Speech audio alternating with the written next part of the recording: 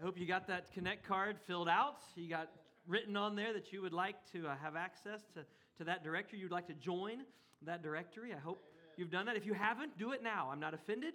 Go right ahead. Please, please, please get that done so we can get you added. We'll mention that obviously for a few weeks, but then it's going to be up to you to spread the word to other folks that aren't here on this particular day to let them know that, hey, they need to join the directory along with us, all right? And I didn't mention online. Hey, everybody, online. Hopefully you saw the links I just posted so you can connect with us that way and join the directory as well, even if you're not here in person. We still want you to be able to be part of us, the body, the community of Christ here at Berea. All right. Two things that I wanted to mention that were unrelated to that. One was this. It was a long time, it was about a year ago, actually, before the pandemic. So it was in the winter of 2020. We had a little dinner after church one time for folks that were kind of newer to the church to just be able to meet the leaders of the church and things like that. And so we're going to do that again. We're going to schedule that for Sunday, May 16th, right after church. All the details will be out next week, so you can sign up. We do need a head count just so we can prepare for food. But that's for those that you've been visiting, things like that, and you just want to know who the leadership is here at the church, give you a chance to ask any of us questions that you might have about the church and things like that. That'll be on Sunday, May 16th, right after church. So anyway, just a heads up on that. There'll be more information to come this next week. All right. One other thing that I wanted to mention to you, and that is this. We haven't talked a lot about this throughout the pandemic and into these months now as God is bringing us all back together and even adding to us as a body of Christ. But it's a really important thing to do. All right. One of the best ways, one of the most exciting ways for me personally to worship is actually through giving, because God blesses us with so stinking much. Every one of us, in different ways, and not all of us are equal. We don't all have that same thing, but God has blessed us in so many ways financially and in our lives in this country that we live. It is a blessing to be here, absolutely. And just on behalf of the leadership and the staff of the church, throughout this last calendar year, if you will, a budget year of 2020, when a lot of churches had a lot of difficulties with a lot of different things, God truly blessed us through you and your generosity. And so we wanted to make sure that we'd let you know how thankful we are for that. We don't make a big production of offering. We actually ought to emphasize it a little more because it is such a tremendous way that each of us gets to worship and return to our Creator what He has given us. But we do want to mention it from time to time, and there'll be seasons where we emphasize it. And the particular that I wanted to get to even beyond that was not only did God maintain us throughout this last year and provide all that we needed, every penny that we needed. In this new year, God has begun to use you to actually get us close to even meeting budget. Now you might say, we don't meet budget. It's not like at home, okay? Our budget is a number, and if we have it, great. If we don't spend it. You know, it's not like we have these things that God takes care of us, and He's using you to do that. And we just wanted to encourage you through that and keep up those great efforts. We are so thankful, so grateful for your participation in the ministry through your giving. All right, it means so much to us that you're willing to partner with us in that way. All right, so thank you for that. Let's go to the Lord in prayer before we get going in the Word. Father God, it is a blessing to be able to give. Father, you talked about that throughout your Word, and your Son made such a big deal of it in his ministry and talking about giving. And he's the one that points out that it's not the amount, it's the heart. It's how much you give from what you have. It's sacrificial giving that he illustrates through the example of the widow who gave so very little, but yet it meant so very much. Father, you have blessed us in so many incredible ways. And it's an honor to return thanksgiving to you through our tithes and offerings. Father, be with us this morning as we dive into your word and we consider those last moments that your Son spent with his disciples on this earth. It's in Jesus' name we pray. Amen. I hope you can tell. I mean, I guess maybe it's hard to tell. I'm always excited. I'm a very excitable person. Okay, that's a good thing. It might get annoying at times. I'm sorry. Maybe it rubs off on you. That's the hope. If you come in on a Sunday morning and you're just kind of dragging, and hopefully by the time you leave here through worship and the energy in the room, and most importantly, the Spirit of God within you, you walk out the room a little different person that you came in, ready to see whatever happens in the world out there in front of us. When we began this series just after Easter, this is the final week of this short series that we're doing with our kids. Is anybody else having a hard time believing that May starts this week? May. starts this week. That is insane that May starts. This year's almost half over already. I mean, it is crazy the way life works, right? Now for us, I know I've gotten to have some conversations with Kinley over these last couple weeks about what we're talking about up here versus what they're talking about downstairs. If you're a parent or you're a grandparent and you have a child here worshiping, serving, learning downstairs with us, I hope you've had a chance, you've taken time to actually discuss with them, compare notes if you will, what they're learning downstairs. Spiritual conversations are the most important conversations you can have with your kids and your families.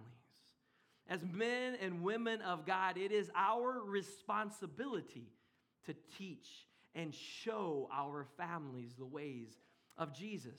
We got to get to the point where these conversations just naturally occur. We don't have to set aside a special time just for those. No, they just happen in the course of everyday life, whether we're at home or like us, you're in the car maybe a lot, or maybe when you go out to dinner today after church, you can have these conversations. Now, it might require something, adults. You might have to put this away. And I'm talking to the adults, not the kids. Lead by example. You've all been out to dinner, haven't you? Amen. You've seen the whole family of six? Every single one of them. Right here. I can only imagine the same thing or worse probably happens at home, right? They're staring at a screen instead of talking to one another. So here's what we need to do. We need to stop scrolling on Facebook because it doesn't matter at all. And look your family in the eye and let them know how much you love them and how much you care for them. It is so important. We won't get to tell them that every day of their lives because they'll be away eventually. The stronger you are with Jesus, the stronger you will be, the stronger your family will be. If Jesus is a key part of your whole life, if he's the center of your life, it will change everything for you and your family. Now, it won't eliminate the problems that this world is going to throw at us, unfortunately, but it will certainly provide the only means by which we can make it through all of the problems that this world is going to continue to throw at us, all right? A couple weeks ago, we started this series with poor old Thomas. That man, we like to give him a hard time, but I want you to remember, we always focus on the negative. Thomas was an incredible man of faith. How do I know? He left everything to follow Jesus. Everything to follow Jesus. And just like the rest of the disciples, when Jesus died, he didn't know what to do. He was uncertain. He had no clue what the future looked like for him. And then he happened to miss that first encounter with Jesus. After the resurrection, the poor guy, his friends tried desperately to persuade him, to get him to believe, and he made those famous words, unless I see, unless I touch, I will not believe. Well, I understand his sentiment. He was left in that doubt for a full week before Jesus comes and fills that specific request to allow him to touch his hands and see his side and touch his side. And that moment is followed by that great confession, my Lord and my God. You see, in this life, it is possible to have doubt. Some of you have experienced that. And you know what? That's okay. God can handle your doubt. It's easy for him. But we got to give it to him. We've got to be ready to receive the answers that God gives us. You see, in our culture, it is so popular to question everything. But nobody's willing to listen to an answer. They just want to fight and argue. They don't want to hear the truth. You have to be open to listening and accepting the truth, or else you're going to be left to wonder in your doubt. God has revealed himself to all mankind. Scripture is clear about that. And here's the thing. We will see him when we seek him. We've got to remember that. Thomas, his doubts were completely erased when he touched the risen Savior. He was once again unified with his brothers and sisters in Christ through that resurrection. Now he and the other disciples were fully unified. That truth unifies the people of God today. I said this a couple weeks ago. I want to repeat it. Our faith, our belief, in the resurrection is what unites all believers across all humanity. Every other doctrinal difference, every other traditional difference, every other cultural difference that exists is overcome by the resurrection and the power therein. It's what makes us one in Jesus. And right now, more than ever, it's important, it's essential that we remain united around this truth, because the enemy is going to seek to divide every little sect he can off that will drop that part of it, the resurrection. We must stay united in that truth. Don't let any legal issue, don't let any political issue, don't let any social issue separate you from that truth of Jesus. Week 2, we looked at that man named Peter.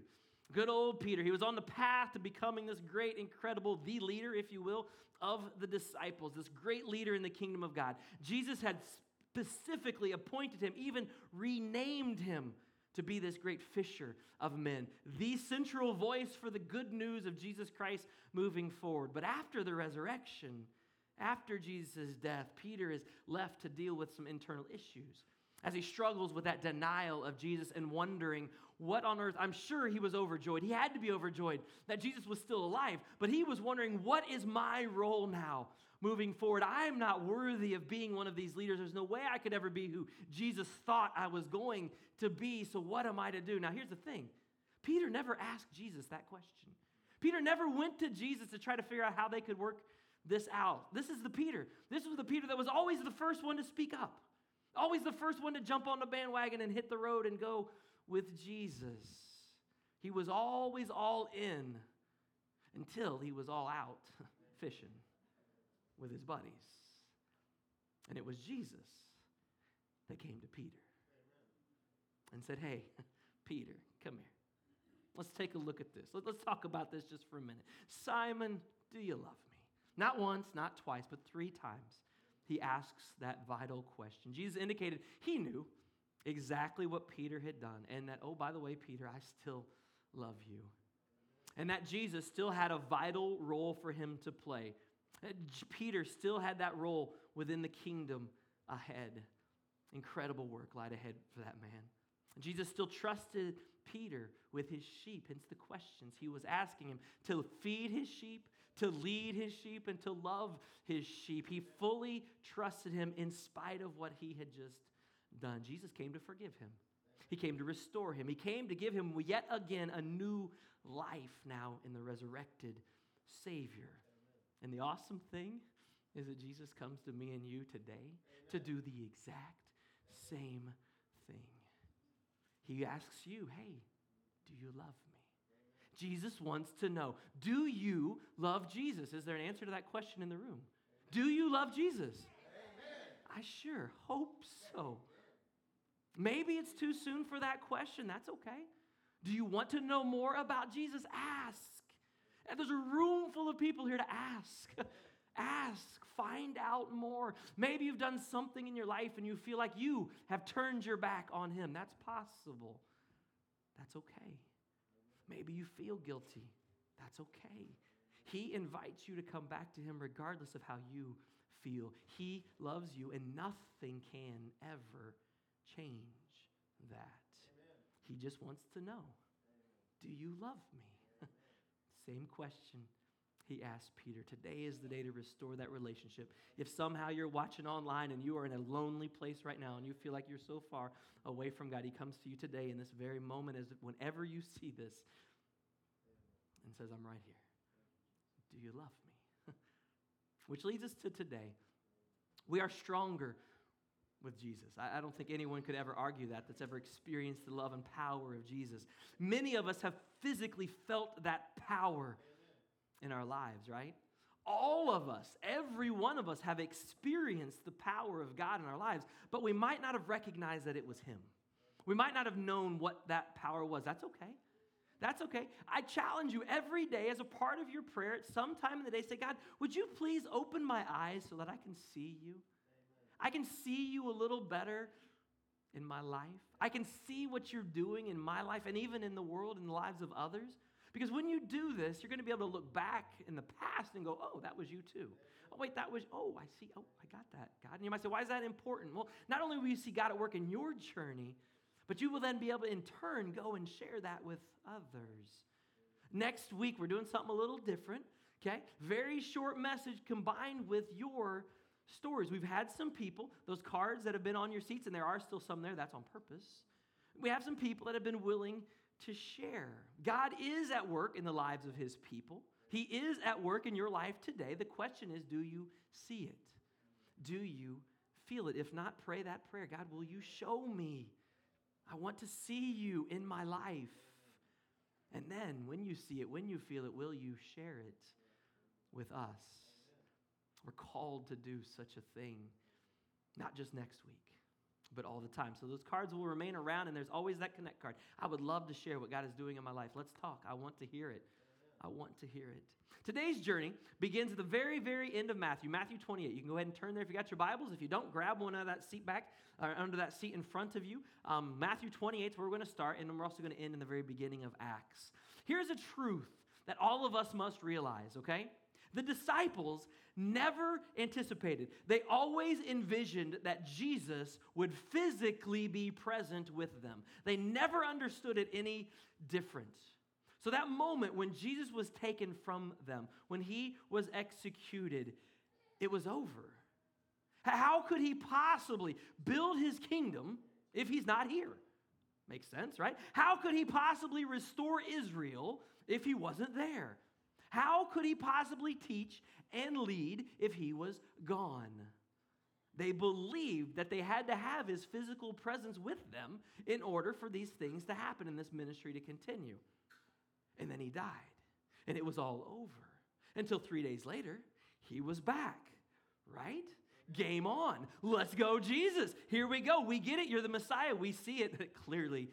You're the Messiah. You came back from the dead. Now we're ready. Now he's proved it. We're ready to go with him, do whatever he asks us to do. We will follow him beyond whatever. His power is beyond measure. Their fear is now gone. Jesus now, he's not always with them, but he keeps coming and going. You know what? That's cool because he's God and he can do whatever he wants and we can accept that. But that's great. He keeps coming to visit us. We'll just take this. He's God. They're doing their best to follow his directions. Go here, stay there, wait here, do this, do that. Okay, Jesus, we're doing the best he can. Now, here's the cool part. Surely this time he'll be with us, right? He's not going to leave us again. He's going to be with us to do this thing, right? Maybe not. Acts 28, verse 16 is where we'll start. Then the 11 disciples, they went to Galilee, to the mountain that Jesus had told them to go. When they saw him, they worshiped. But some doubted. What? How's that possible? Okay, here's some important information for you. They don't know it yet, but this is the last time they're ever going to see Jesus physically in person on this earth. He's led them to this mountain to give them one last set of instruction. The most important thing, maybe he told them, who knows, but one of the biggest things, the last piece of information that he gave. And yet Matthew records that as they gathered there, some are doubting. Now, the words used here are really important, okay? The words that's talking about doubt here indicate something. We don't know exactly who it was that's doubting, but we know because of the word that it included some of the 11. We don't know which ones, but some of them were part of this doubt. But there's another really key point to this word. The word that he used for doubt does not mean that they refuse to believe. It wasn't, I doubt it, I don't think so, there's no way. No. It was, man, I don't know.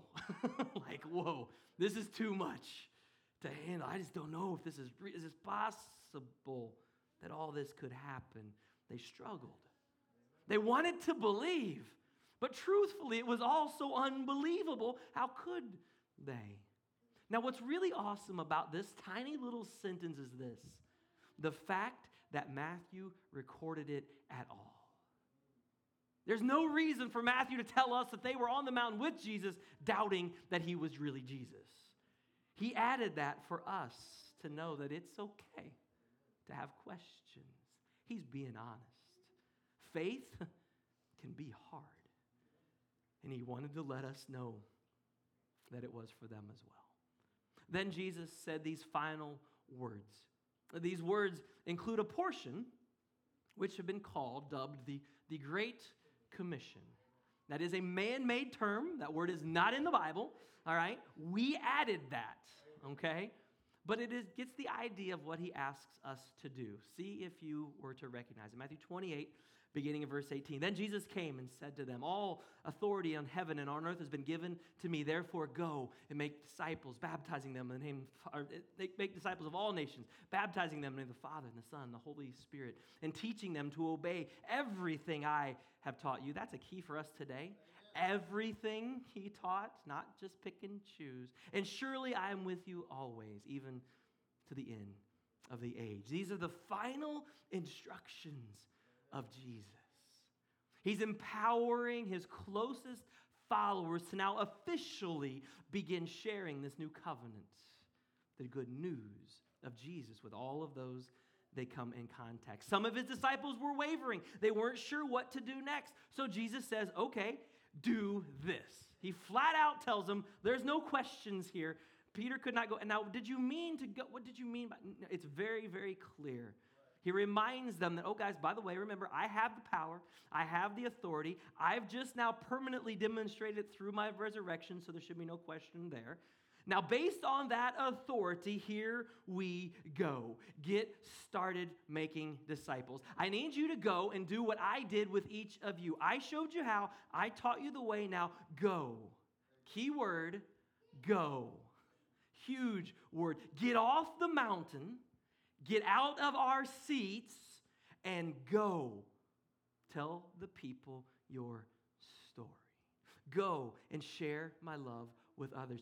Go and teach them how to live, how to love others. Go and baptize them in the name of the Father, the Son, and the Holy Spirit. If we are truly believers, then we are to be leading people to put their faith in Jesus.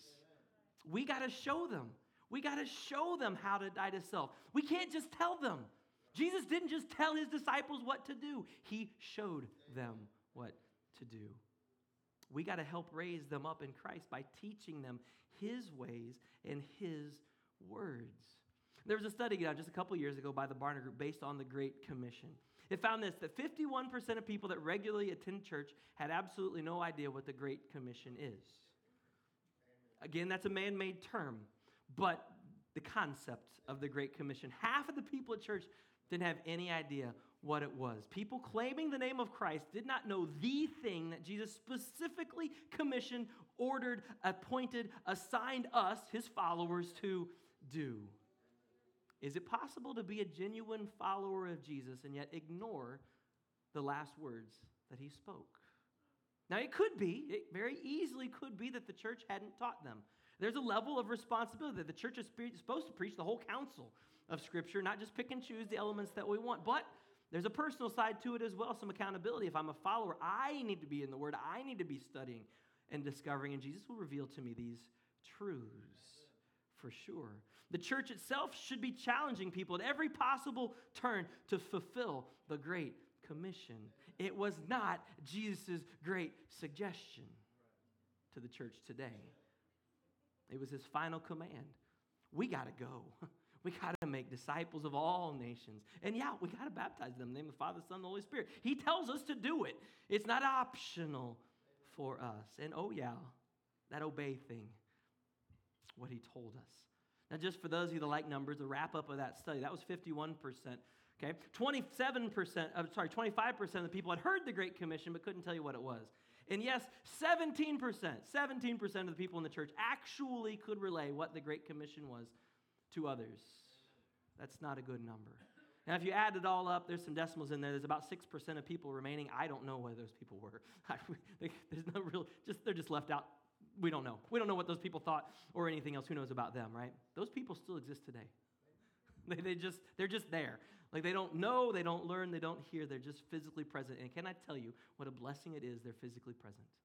Because the Spirit will penetrate that presence at some point in time and change those people as well.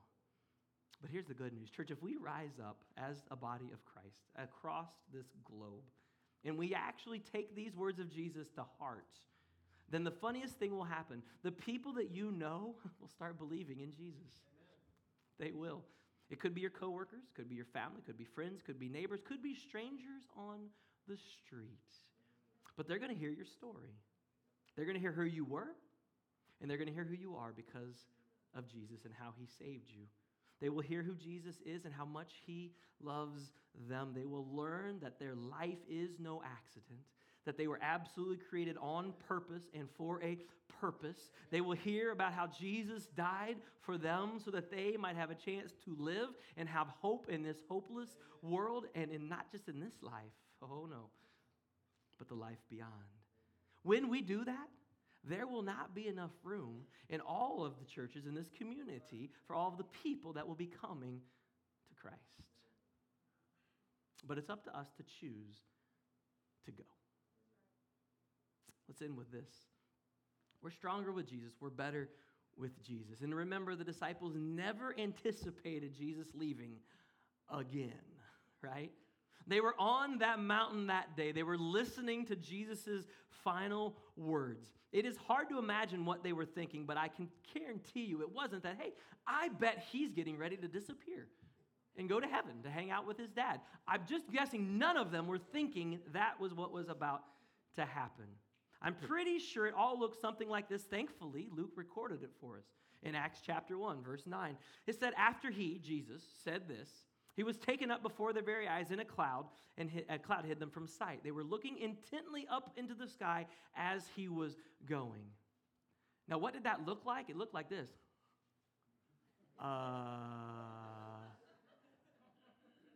Peter, did you? Mary, did you? Okay, yeah, all right. And they were just, there's no record of how long they stood there just gasping at the cloud, wondering what on earth do we do now? Because we're still on earth and he's clearly not. What is going on? He just left again. I know for a fact they were standing there with absolutely no idea what to do next because they had to be reminded again what was next. Jesus just told them moments ago to do what? Go! And they all stay and stare. So Jesus sends a helpful reminder. Those guys glowing in white show up again and say, hey, stupid, what are you doing standing here looking at the sky? Get out of here and do what he told you to do. That's a paraphrase, of course. But remember, Luke wasn't there either, so he got secondhand information, so his might be as well. We don't know what language those angels actually, I don't think they were smiling. Hey guys, come on, get down the mountain. It's time. I don't think that was it. I think they were a little more direct with them. Who knows? Why do you stand there looking to the sky? The same Jesus has been taken from you will return in the same way you have seen him ascend into heaven. But there was a difference this time as they came down the mountain. You see, they had another piece of information that they didn't have before. Jesus had now revealed to them exactly how he would be with them to the end of the age. But wait, he just left. How can he be here if he's not here? Then they began to recall his words. He had just spoken some of them, but I know they reckoned back to previous conversations. Acts 1, verse 4 and 5, Jesus said, do not leave Jerusalem, but wait. Wait for the gift my Father has promised, which you have heard me speak about. For John baptized with water, but in a few days you will be baptized with the Holy Spirit. Jesus said he would be with them, and now they are beginning to understand exactly how that is going to take place. Now, if you've been brought up in the church, then you might have an understanding in the new covenant of what this thing is of the Holy Spirit and God's ability to dwell within us. I doubt any of us have a full grasp on it. I don't know that we can, to be honest.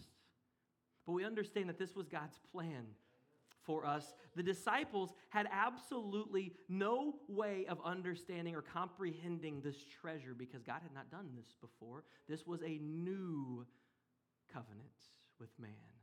Now, Jesus had told them in an earlier conversation, hey guys, here's the thing. I know you love hanging out with me. It's cool. But I promise you, it'll be better, actually, that I leave.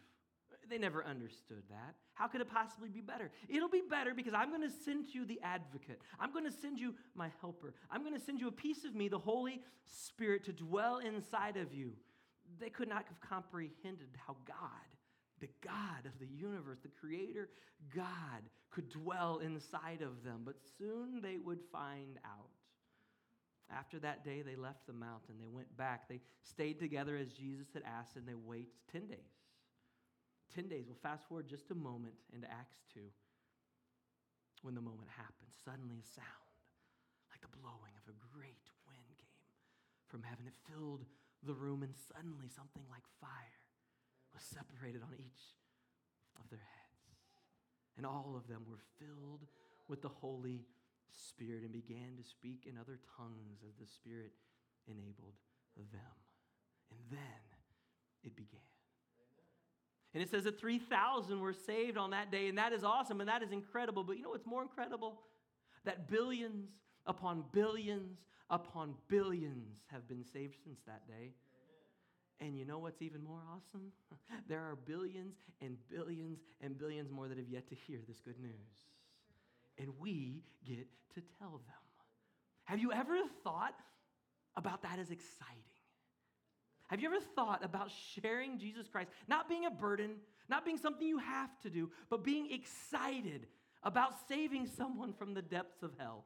Have you ever thought about the excitement that should go into that logic and the passion you should have for them? Well, here's the incredible news. You don't have to wait 10 days. You don't have to wait 10 minutes. You can come to Jesus right now. You don't have to understand it all. As a matter of fact, I would challenge you and say you can't understand it all. He hasn't revealed it all to us. We will not fully understand everything until we're in His presence one day. You don't have to have your life right. As a matter of fact, He doesn't want you to have your life right. He wants you to come to Him first. You must simply believe that Jesus is the Christ. He is the Son of the living God. You must have a desire for Him to forgive you of your sins. He desires to forgive you. He went to the cross to be able to forgive you, and now He longs for you to accept that forgiveness. He wants to redeem you from the debt that you owe and save you from an eternity apart from Him. Come to Him. Join with Him. And yes, be baptized into that new life that Jesus has in store for you. Then the Spirit, the Holy Spirit of God, is yours to dwell inside of you. Then you can begin to read and understand. Then God will open your eyes to reveal to you as you ask Him to reveal those things to you. Then your desire will start to become for Him. And you will become more like Him. Doesn't mean you're not going to have mistakes. No, of course we're going to have mistakes. But then you will desire to be more like Jesus and to begin to allow Him to eliminate those mistakes and those ways of living and those things that we do that we know are sinful. We will develop a desire to love others the way that He loves us. And yes, a desire to fulfill the Great Commission, to seek and save the lost, to share the incredible news of Jesus Christ with all those that don't yet know. Because salvation is found in no one else. For there is no other name under heaven given to mankind by which man must be saved. I love the words at the end. By man must be saved. It's not optional.